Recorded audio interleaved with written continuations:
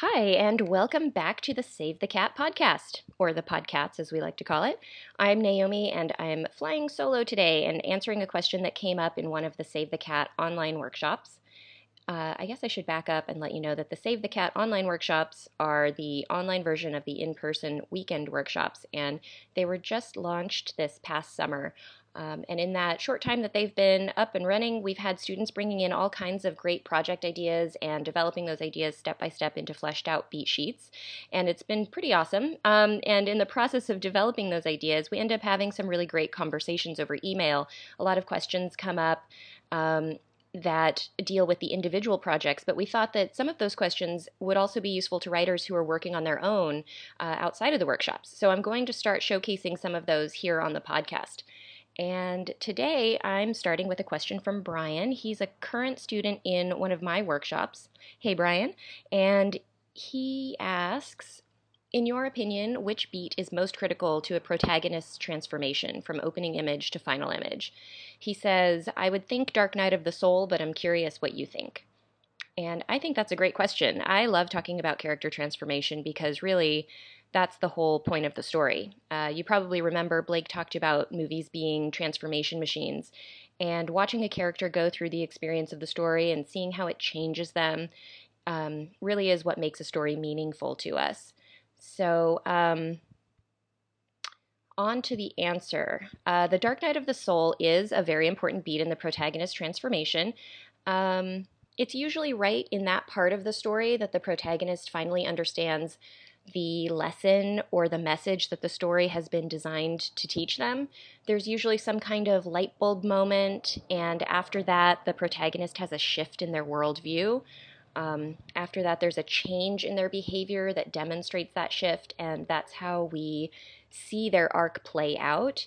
So, for example, if we look at The Silence of the Lambs, in The Dark Night of the Soul of that movie, Clarice finally reveals and sort of owns up to her secret fear that she's, too small, too weak, and basically insufficient to save the victim. She's not up to the task. That's her deep secret fear. And what she finally understands when she admits and articulates that is that she has to overcome that fear basically right now, or it will define her and probably define her career and her future. So that is her realization that she needs to do that now, and no one else can do it for her. After that, she knows what she needs to do in the third act. She's already learned a lot from Hannibal, who's her mentor, and he disappears right around that time, and then sort of leaves her on her own to figure it out, which she does. And then, if you've seen the movie, spoilers if you haven't, she does end up basically saving the day. So all that's great. We do need that Dark Night of the Soul moment to put a fine point on the character's transformation. Everything in the character's inner conflict sort of leads up to and coalesces right around that part of the script. So I agree that is a very important point in the character's transformation. But do you remember from your junior high algebra class that you can't have a line without at least two dots, right? 2 points. So if we're going to track the arc of the character, we need to know how they begin, what you might call the point A of their transformation. We need to know that before we can see the outcome or the end point of the transformation. So the Dark Night of the Soul is 1 point on the line, but you can't really have that line leading to that moment without the other point, the starting point. So we need that contrast to show us the transformation. A change only looks like a change in contrast, right? So even though the Dark Night of the Soul moment is critical, I would say it can't operate on its own. Otherwise, you don't have the contrast to show you the change. And I'd add another lesson from your junior high algebra class, which is that 2 points only gets you a straight line. You actually need more points to create an arc. So even though we gauge the character's transformation as the change from the starting point to the ending point, we actually need to see the points in between to really understand how that arc happened. How the events of the story created that change in the character, one step at a time. So, this is something that is noticeable in early scripts and early drafts of scripts, that a lot of times we'll see the moment later in the script where the character has a big realization and is compelled to change. But because there hasn't been quite enough setup and build of that transformation, that moment doesn't feel quite right. It doesn't feel organic. It kind of comes out of the blue.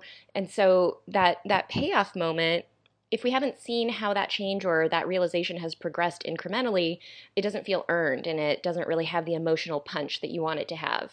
So, Brian, I kind of feel like you gave me a trick question here, but that's okay because I think I'm giving you a trick answer, which is my best answer is that all of the points on a character's arc are critical because if they're not laid out in an arc that shows us the setup, the build, and the payoff, we won't really believe the arc. We won't buy in.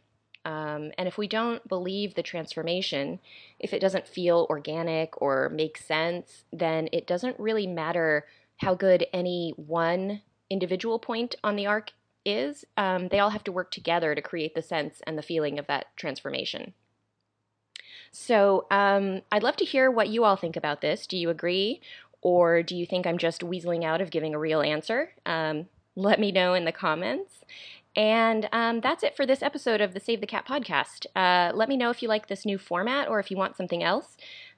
You really can. Seriously, let me know. My feelings won't be hurt. We want to give you the information and resources you need. So let us know what would help you in your writing right now. That's it for today. Until next time, thanks, cats.